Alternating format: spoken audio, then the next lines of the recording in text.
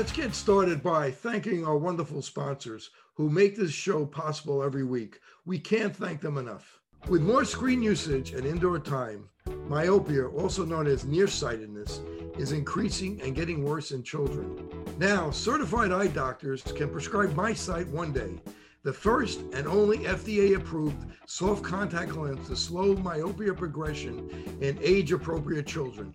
Visit CooperVision.com to find a Brilliant Futures certified eye doctor near you. Age-related macular degeneration, or AMD, is the leading cause of adult vision loss in the U.S. It affects 1 in 14 over the age of 40. When caught early, there is time to take corrective action. Ask your eye doctor to test your dark adaptation speed using the Adapt DX Pro from Maculogics. Welcome back to part 2 of my interview with Dr. Len Messner. In this episode, Dr. Messner discusses ocular complications of traumatic brain injury and the newest research used in concussion diagnosis and rehabilitation. If you're new here and you like our interviews, press like, subscribe, share, and hit the bell to get notifications of great new interviews. And please leave comments. You talked about the SCN. You know, people don't realize that there's 2 pathways. There's the eyesight pathway, and then there's this pathway where it's involved in circadian rhythm. I mean, that's really fascinating. Yeah, it's probably the latter that is more tied into the head pain and the photophobia. There's a lot of, I mean, there's I'll put it to you this way. Up until about a year ago, certainly the research was teeming. COVID changed our lives. That of course is, that is an overwhelmingly obvious statement. But as a result of that, some of the research related to concussion was sort of put off to the side.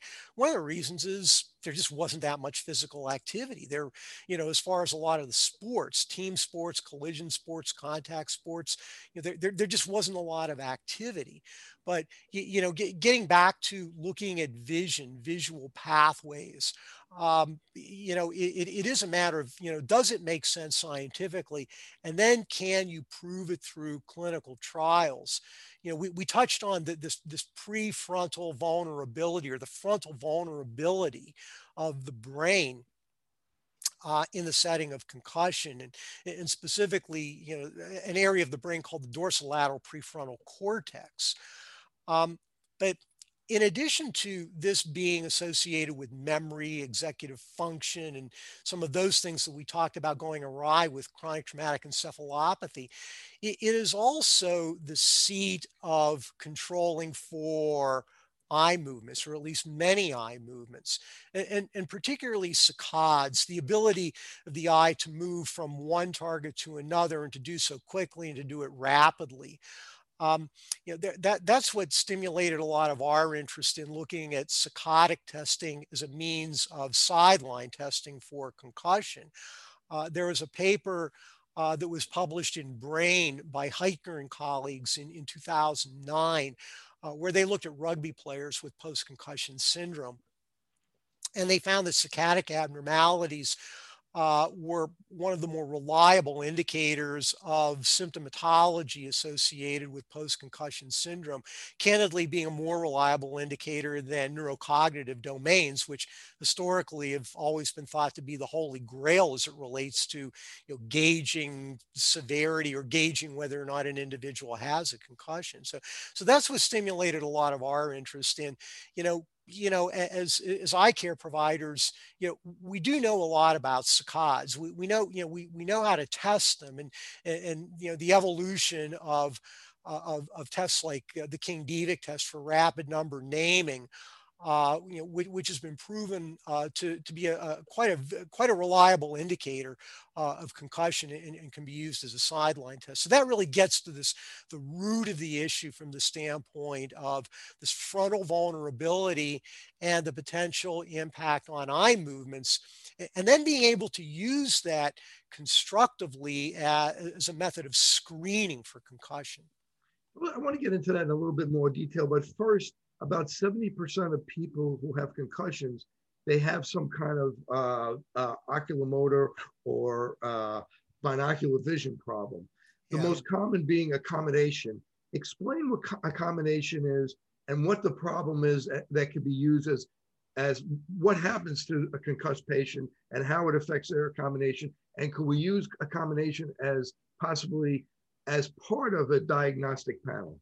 Yeah, that's a great point. In that, yes, accommodative disorders are much more common among individuals that are concussed as opposed to those that are not concussed. And as you alluded to, accommodation is simply the ability to focus on a near target. When we look at a near target, the eyes pull in, they converge, and then the lens changes shape in the eye so as to focus on that near target. And those neural pathways that are responsible for that change in the lens size and shape, allowing for near focusing, is something that is abnormal in upwards of maybe 40% of individuals with concussion. Um, the, in many cases, it clears spontaneously. But in addition to accommodative disorders, the inability to turn the eyes in or convergence insufficiency also is found. This is something that's found much more common among individuals who are concussed as compared to control groups. And then, thirdly, the ability to move the eyes from one point to another rapidly and accurately. That's saccadic dysfunction. So I would say that those are the big three in the setting of concussion and related to visual motor abnormalities, problems with focusing, problems turning the eyes in, and problems allowing the eyes to rapidly move from one target to another. Let's talk about trouble with turning the eyes in, convergence insufficiency. Yeah. And now, how does that relate to midbrain problems? Yeah, I guess the simplest way of stating that is that, as I mentioned before, all parts of the brain are affected with concussion. And when we think about vision and when we think about visual motor abnormalities, and specifically vergence abnormalities, the ability of the eyes to turn in and lock in on an object, much of this is within the domain of the brainstem and specifically within the midbrain. So from that standpoint, it certainly makes sense. It makes sense from a neurologic standpoint that this part of the brain and the way that this part of the brain subserves the ability of the eyes to coordinate their movements is that it is impacted to a high degree in the setting of concussion. And if it affects the midbrain, are pupils involved in here? Can it be correlated with That's a good point. convergence? Yes and no. How's that for an ambiguous answer? I know that, as it relates to pupillary responses and pupillary abnormalities, let me flip that around first of all. If one were to test pupils with a standard pen light on the sideline of an individual who has been concussed, you would expect a normal pupillary response. If you had a fixed and dilated pupil, that's 911. That's an individual who is bleeding into their brain. That is an individual with tentorial herniation, and they're going to die unless acted upon immediately. But as it relates to just standard, looking for the expected pupillary response, that pretty much is going to appear normal for individuals that are concussed. However, with very sophisticated pupillary measurement systems, pupils are indeed affected in the setting of concussion. And that's a really fascinating area of research, is to how do you capture that? How do you measure it? And then how can you apply that to for instance, a standard protocol in the evaluation of an individual who is suspected of having sustained a concussion? Conan Medical makes eye kinetics, which is this pupil test, and it seems to be quite sensitive. And I actually have it in my office, and I had a number of patients who were abnormal, everything else being normal other than the fact that they've had head trauma. Yeah. I think that's very interesting information. Again, I would say, it's a very hot area of research, and I think it's a matter of looking at, is there an anatomical basis for this? Certainly there is. I think it'll be interesting to see what the science, what future research shows in that area. Now let's get into saccades. This is something you've done a lot of work in. Talk about rugby players and concussions, that study where it related to decrease in saccadic eye movement. And what is a saccade and the different forms of saccades? Of course, I'm very interested in predictive saccades because my son is a baseball player. Yeah. Well, a saccade, very simply, is the ability to quickly and accurately move the eyes from one point to another. And as I mentioned to you before, the seat of saccadic processing essentially resides or begins within the dorsolateral prefrontal cortex, part of the brain that is, that tends to be more susceptible to damage in the setting of concussion. And as you mentioned, there are many different types of saccades, predictive saccades, anti-saccades, and the list goes on. But I think the important thing to know is that in order for saccades to be working properly, the brain needs to be operating at peak performance. And it doesn't take an awful lot in order to knock the brain off axis so as to result in abnormalities of saccadic function. So, that I think is really the science and the rationale for looking at tests like rapid number naming as an opportunity to quickly screen for concussion. You could talk about that rugby study. Yeah, I think you're referring to the study in 2009 by Hiker that was published in Brain. And those were individuals with post-concussion syndrome. So not only were they concussed, but they had they had persistent symptoms, meaning that their symptoms, they weren't they weren't part of that lucky 80% that within 2 weeks essentially they were back to normal. These were individuals that were a month or longer with persistent symptoms of concussion. And when they did this study, they relied on specific eye tracking devices in order to quantify and qualify the accuracy and the magnitude of saccades. And essentially, they found that saccadic abnormalities were very, very common among the individuals that they studied with post-concussion syndrome, and was associated to a higher degree with symptom load as compared to what at the time was considered to be standard. And those were the neuropsych or the neurocognitive barrage of tests for, for traumatic brain injury. So let's talk about sideline testing for concussion. And let's go back to the King-Devick test. Please explain how it works, what it is, and how it helps to determine if somebody has a concussion or not, and whether or not they can go back into the game. Sure.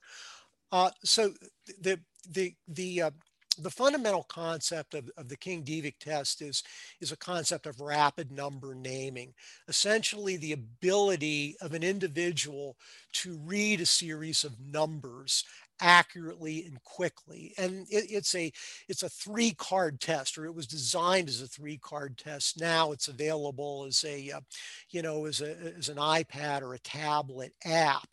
But essentially, the targets get progressively more difficult. So the first test card, there's a line that connects between the numbers. The second card, the line is gone. The third card, the line is gone, and and there is crowding both horizontally as well as vertically. So it becomes progressively more difficult to, as you go from test card A1 to 2 to 3. But essentially, it's the total amount of time that it takes for an individual to accurately go through the test. And for normal individuals, that's going to be under 1 minute, well under 1 minute for most individuals. In the setting of concussion, what we found and what others have supported through similar research trials is that if you do this test of saccadic function on the sideline, is that it takes a significantly longer amount of time to do the test. So um, essentially, if there is any if there is any increase in the amount of time, that is considered to be an abnormal test response. Conversely, what we found is that the more often that you do the test, if you do a baseline test and you do it repetitively, your time is going to slightly improve, and then it will ultimately plateau. But that's the basis of the KD test, as well as similar tests of reaction, is that it's all compared to a baseline. I think that's the critical thing right up front, is that pretty much all sideline tests for concussion are based upon some type of a baseline. And is there a degradation?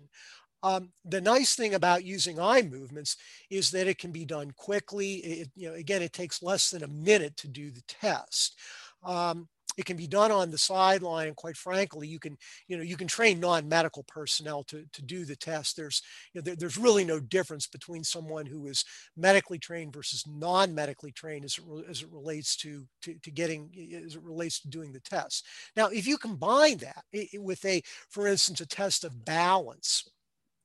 And there are several common tests that are used in sports medicine for balance. One is the balance error scoring system, or the BESS. Another, which I think may be easier to administer, is a time tandem gait or a time tandem walk. If you look for saccadic abnormalities, if you look at balance abnormalities, if both of those are abnormal as compared to the baseline, that correlates with an over 90% likelihood that an individual has been concussed. Now, I saw a study where it was a 5 times risk of having a concussion if somebody fails the King-Devitt test. Is that correct? Yes, that's true. And that's based upon, I believe that was Dr. Galetta and his team that did that meta-analysis several years ago. But yes, they looked at all literature that had been reported, and what they found through this meta-analysis study is that if essentially your KD results are poorer than your baseline, it's associated with a 5-fold risk of having sustained a concussion. Wow, that's pretty powerful. So they did this test with MMA fighters and boxers, and what did they find? Yeah, that was our initial study, where we looked at an initial cohort of roughly 40 individuals, and about half of them were boxers, and about half of them were MMA fighters. And what we did is we did baseline King-Devitt testing on these individuals, and then they either they had their sparring session, or they had their MMA event. And then they were tested immediately afterwards.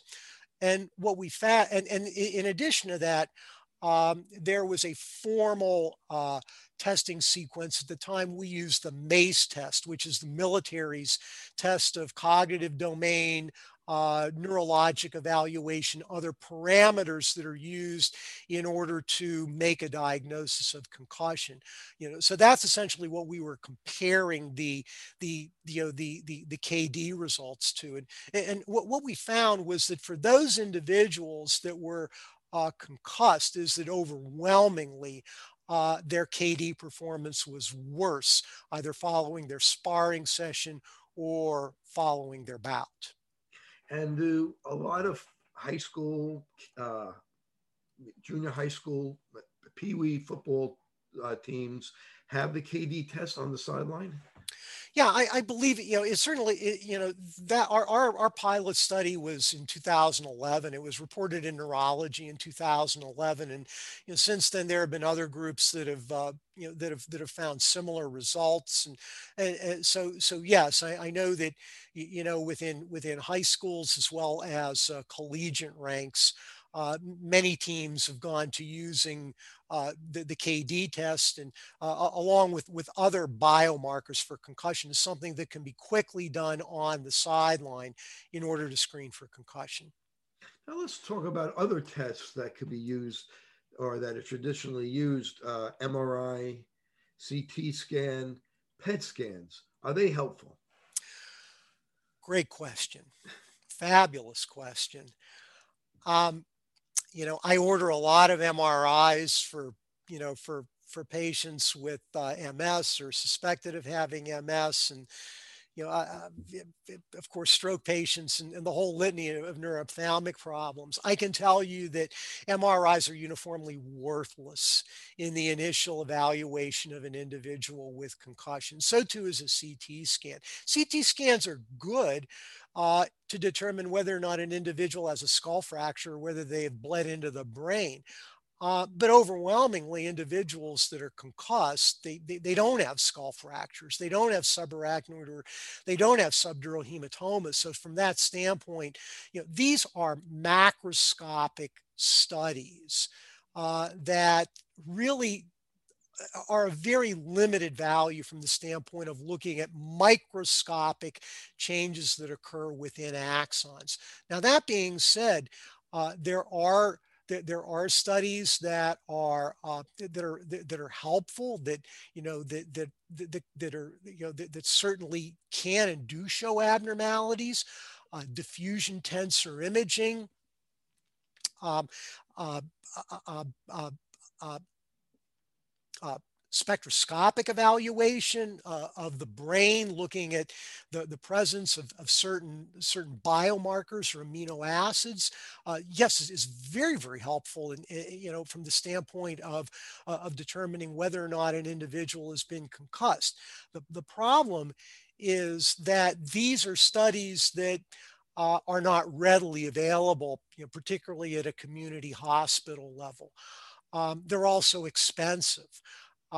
So those are some of the challenges to these more sophisticated tests in looking at biochemical or microstructural abnormalities within the brain. But it is exciting, and I think that the research certainly is has shown positive results that way. You mentioned PET scanning. PET scanning is something that has been described and been discussed extensively in the context of chronic traumatic encephalopathy. And I would sum it this way. I think that there is significant upside potential as it relates to PET scanning in ultimately being able to diagnose with a reasonable degree of certainty chronic traumatic encephalopathy within a living individual. But right now, I don't know that the science is quite there. Similarly, looking at blood tests for, independent of CTE for concussion, I think that that's a very exciting field. Is it ready for prime time? I don't know that that's necessarily true now. Um, but looking for the accumulation of certain biomarkers within the blood of individuals who have been concussed, very fascinating work that's been done, and is certainly getting better.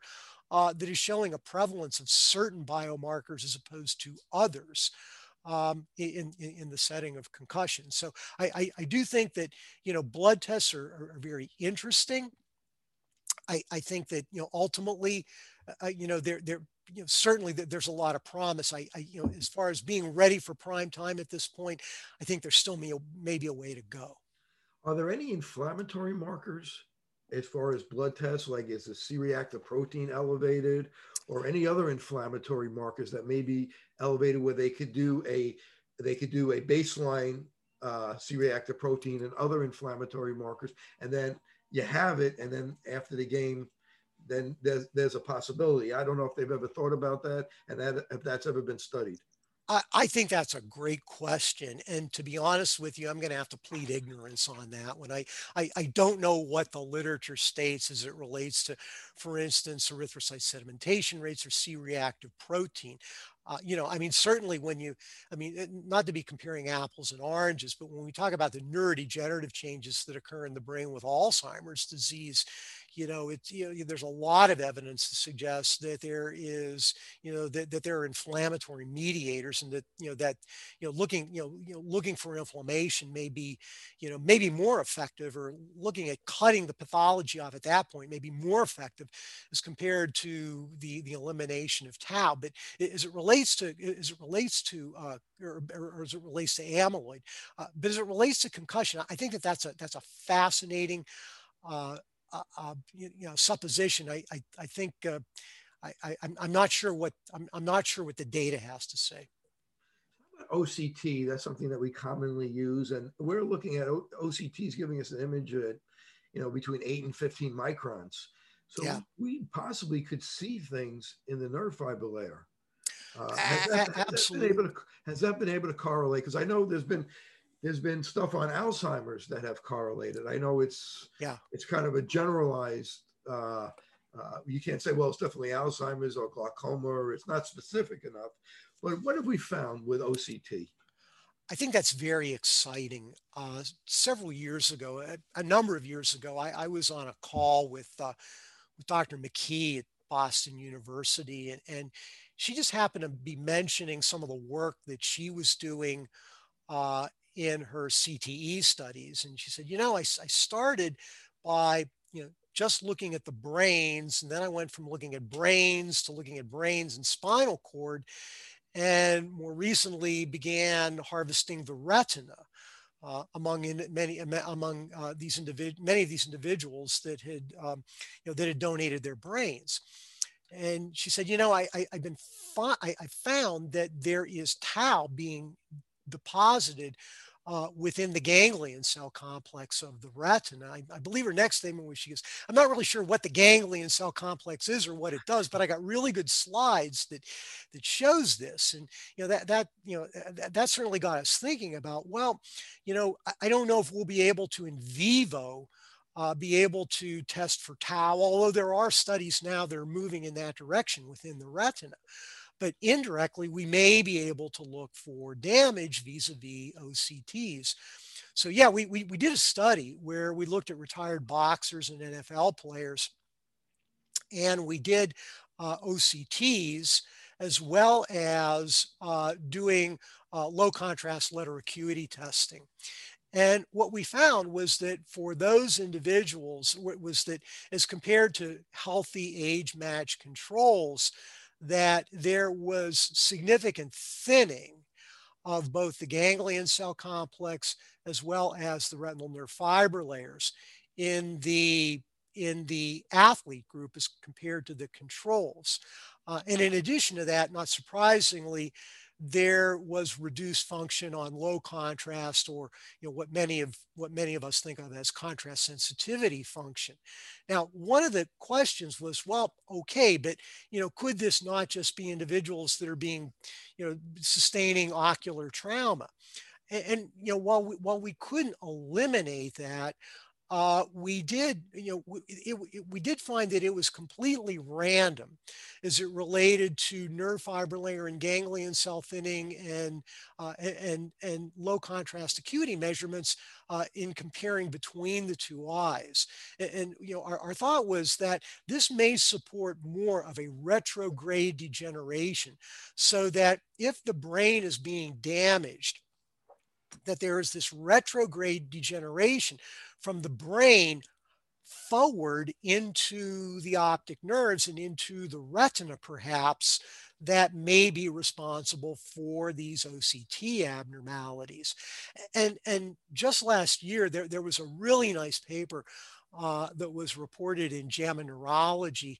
I know that Randy Carden was one of the authors in this study, where they looked at veterans, and they found not only was the ganglion was the nerve fiber layer thinner in those individuals that were exposed to traumatic brain injury, but that their study was longitudinal.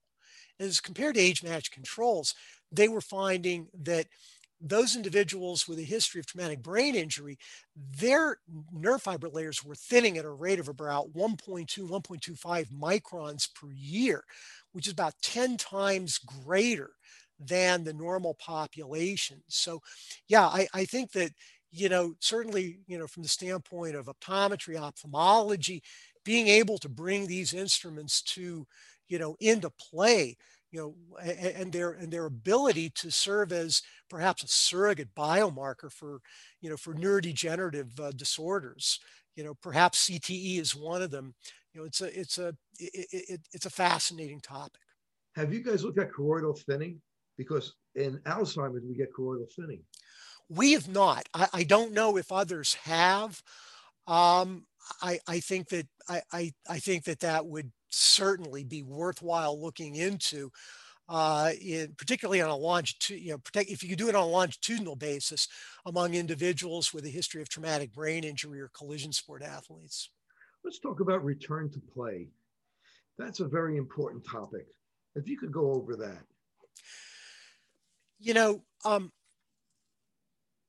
Historically, the thought was the axiom of treating concussion is rest, both physical rest and cognitive rest. And much of that is entirely true. It was true 10 years ago. It's still true today. Physical rest, certainly from the standpoint of, essentially, keeping, not overly stimulating the brain, just from the standpoint of physical stimulation, but also cognitive rest.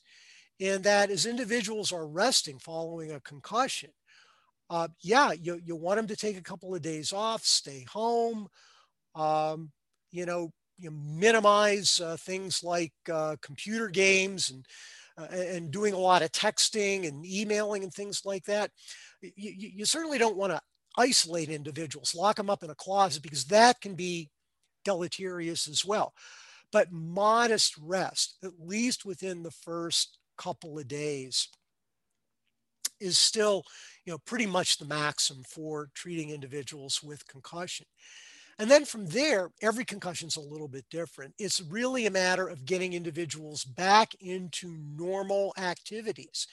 And by normal activities, and if we're talking about our youth, and if we're talking about individuals that are in school, that's scholastic performance.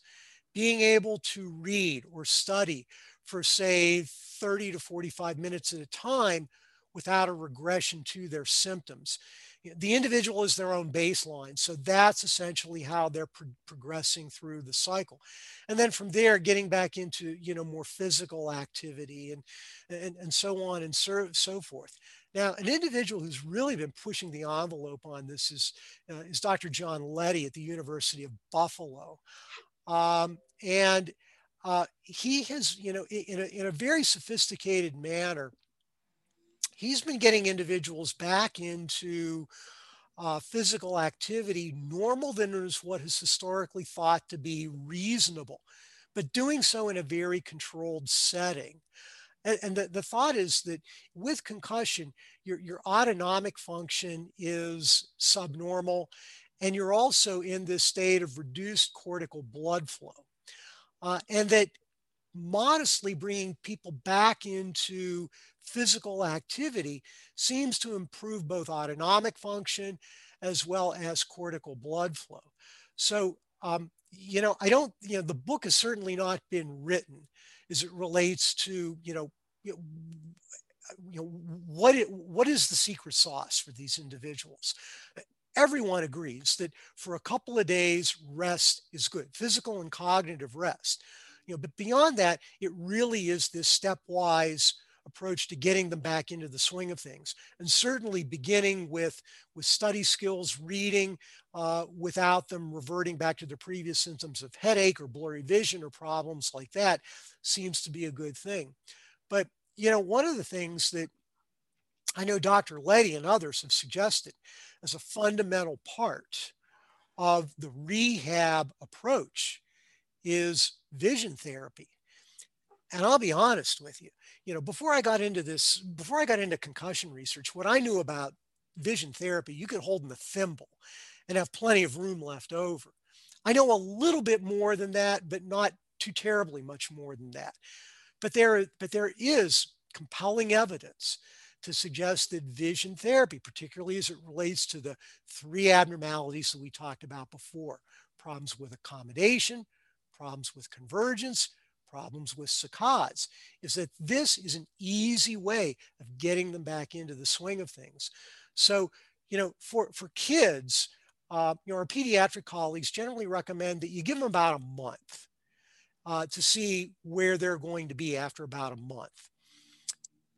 And then if they're still having significant binocular vision signs and symptoms, that's a good time to begin with active vision therapy. For adults, you may be able to move forward quicker. No magic bullet, but 2 weeks seems to be a reasonable yardstick. So, if they're symptomatic beyond 2 weeks, that's probably a good point to interject active therapy. So again, a lot of information still needs to be culled through research, but there is that body of information that is building that active therapy, both physical therapy as well as vision therapy, seems to be helpful in moving individuals forward with concussion. The University of Cincinnati did a study that showed that kids that did vision therapy had less concussions. Are you familiar with that study? If you could go over that a little bit. I have to plead a bit of ignorance on that. I do know that, for instance, things like convergence insufficiency with concussion are associated with a much higher likelihood of cognitive impairment and as it relates to other domains. But maybe you can fill me in. What are the results of that study? So what it showed is that kids that did vision therapy had a much less risk of getting a concussion because their eye movements are better, their accommodation is better, their vision is better. And if you have better vision, you have better peripheral vision. You could see things from the side, and you're much less risk of getting hurt. That's interesting. Your vision is better. And that was a study they did at University of Cincinnati. Let's talk about some medications that have been used for people that have concussions. Let's start off with melatonin. What have you heard about that? Has it been helpful? I think the problem with any and all pharmacotherapy studies is that there just doesn't seem to be a lot of robust information that's out there. It's not to say that there isn't merit behind some of these agents. I mean, certainly melatonin as it relates to the sleep disorders. I'm not aware of any contraindication as to why it may not be appropriate, but from the standpoint of including it in part of a protocol, I don't know that the data is necessarily there. And how about Lamictal? Have you heard about them using that for brain fog and as which is a seizure drug? Has that been helpful? And what's your experience with that? Again, to be honest with you, I really don't have experience or much of anything in the way of experience that way. I do know that anecdotally, a number of anti-seizure, a number of CNS stimulants have been suggested to show promise, at least for some individuals. But I think the data right now is just a little too sketchy. I mean, if you get back to the whole, the if you look at the biochemistry of concussion, immediately there is this ionic imbalance where you have calcium that's rushing into the cells and you have potassium that's leaving. So you get this repetitive overstimulation, overpolarization, depolarization of the cells. It would stand to reason that if you were to treat individuals with concussion with a calcium channel blocker from the get-go, that that should be beneficial. Unfortunately, the early studies that looked into that were inconclusive at best. Now, the methodology of some of these studies has been questioned. There are ongoing studies now to essentially go back and re-engineer them and see if they work. But I guess that's a roundabout way of saying that, yeah, I think that there's validity from a scientific standpoint in pharmacotherapy for the management of concussion. I just don't see a lot of overwhelming data to essentially make it part of a protocol or make it mainstream. You talked about potassium and calcium, and how does that affect the mitochondria? And when the mitochondria is affected in a bad way, what does that do to us? Well, calcium initially it rushes into the cells, stays there, and it creates this essentially allows for depolarization that is not allowed to readjust itself.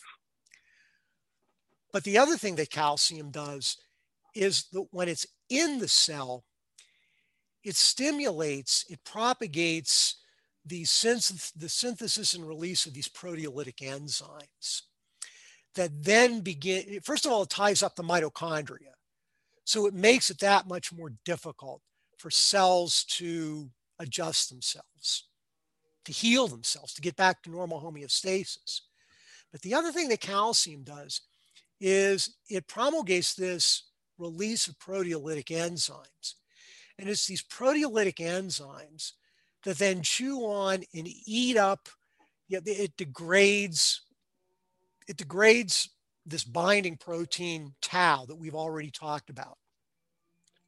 And as a consequence, the cells essentially dissolve themselves, or that's probably a bad term. They degenerate from the inside out.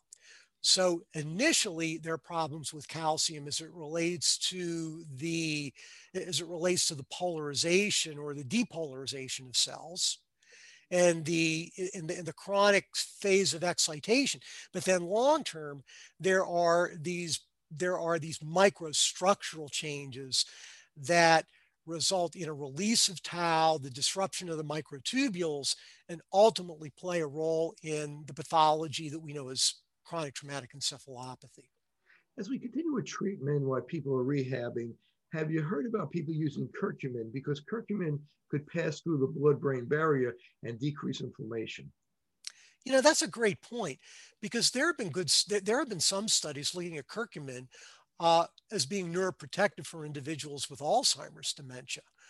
And yes, particularly in vivo, it has been shown to bind, certain of these, shall we say, bad actors, beta amyloid being one of them. So, could there potentially be benefit to curcumin and other supplements? I think that the answer is perhaps, but once again, it's a long step from doing animal studies to translating this to clinical practice. But there's a scientific basis. I know some people are using high dose DHA, omega-3s. Yeah. Anything you could share with that? Again, the science suggests that there is a rationale for that. I think particularly for younger individuals, from the standpoint of, does it work? Up front, does it ameliorate the symptoms of concussion, and potentially down the line, could it protect against some of these more deleterious complications, as it relates to CTE? I think the jury's out on that. And how about a little bit of exercise to try to increase BDNF? Yeah, I think getting back to what I mentioned before, you look at the work that John Leddy and his colleagues have done. I think, I mean, that really is the core, is that you are changing potentially in a positive fashion, uh, neurophysiology that could play a positive role in the, in the clearing of symptoms, and perhaps, having more far-reaching attributes. But again, the research now is fascinating. I would say stay tuned as to seeing what's going to develop down the line. And how much sense does it make stress reduction meditation? How much does it make to somebody like in your position who's a pure scientist, but maybe there's not a lot of research on it? Yeah. To be honest with you, I'm not aware of a lot of fundamental research. I would say that early on, from the standpoint of cognitive rest, it certainly makes a lot of sense. Getting back to this whole rest issue for the first several days, yes, it's physical rest, but it's also cognitive rest. And yeah, I think that biofeedback, meditation, certainly, could play a positive role. And have you heard anything about hyperbaric oxygen that may be helpful? Yeah. Not a lot, geez, hyperbaric oxygen. It's, if there's something wrong with the body, throw hyperbaric oxygen at it and it'll probably work. And to be honest with you, I just don't know enough to comment intelligently. Anything about diet? Any type of special diet while people are rehabbing? Should they be on a more of a keto type diet because there's more fat and the Yeah, burning fat? there may be something to that. And I think particularly for younger individuals, if you think about myelin and the reparative process, and the fish oils and the fish oil supplements and the omega-3s, there's certainly background scientific basis behind this. And getting back to younger individuals and the potential role that that could play from the standpoint of, potentially repairing myelin. Yeah, I think that, I think that there could be value, but right now, I think that I think that it may be a little bit too early to tell. I don't see where there's a real hindrance, or I don't see where there's a negative to it. But to be able to say that, this is definitely going to help, I just don't know that we're there. And CBD, does that make any sense? I don't know. How's that? I had to ask you those questions. Yeah. So, this was a very comprehensive interview. I really thank you. Is there anything I left out that you want to tell the listeners that we didn't cover? Kerry, I really do appreciate the opportunity. I do think that we touched on all bases. I think the bottom line is, once again, getting back to this whole issue of youth sports, and that, as adults, as scientists, as providers, we do have a role within society to be thought leaders within this area.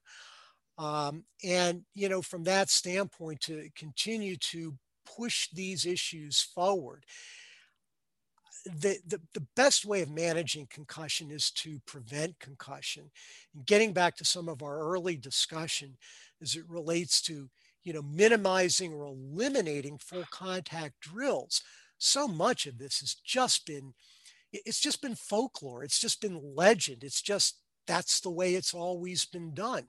Well, the science suggests that that's not necessarily a good thing, and that there are much more viable alternatives to this.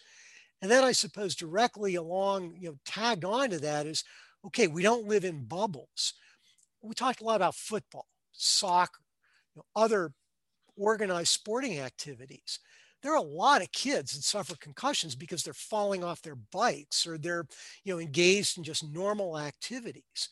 So from that standpoint, I think it is a matter of early recognition and, doing what can be done in order to um, minimize the progression of symptoms, notably, early rest, and a stepwise return to more of a normal environment, both physically as well as cognitively.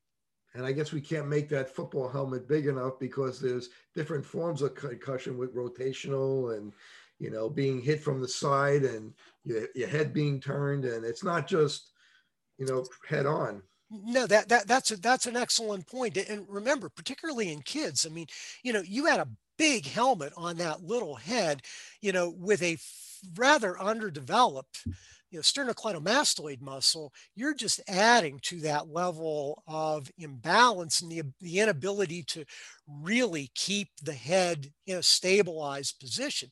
And many of the concussions in kids are not coup contra coup. They're the whiplash injuries.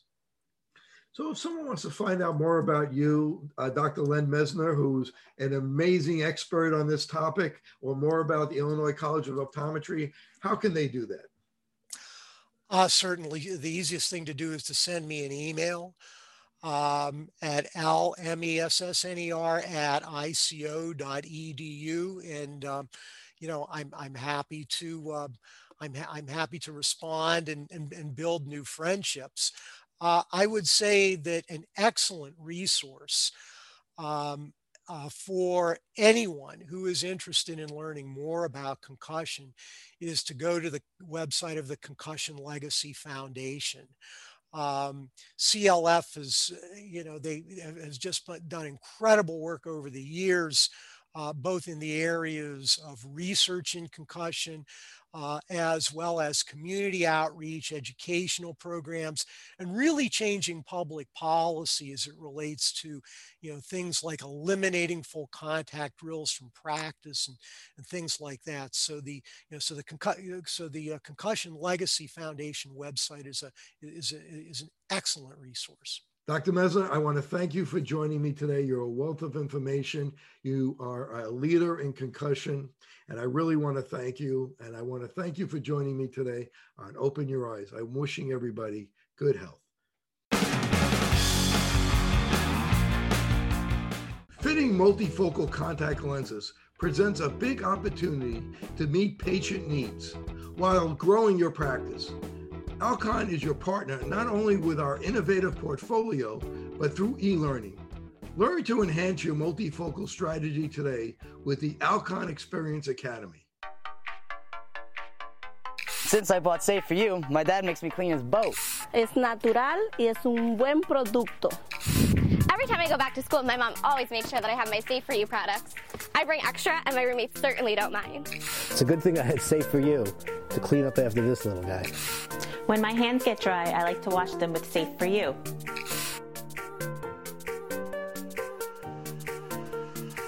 And most importantly, the reason why I buy Safe For You is because it's safe for me and you.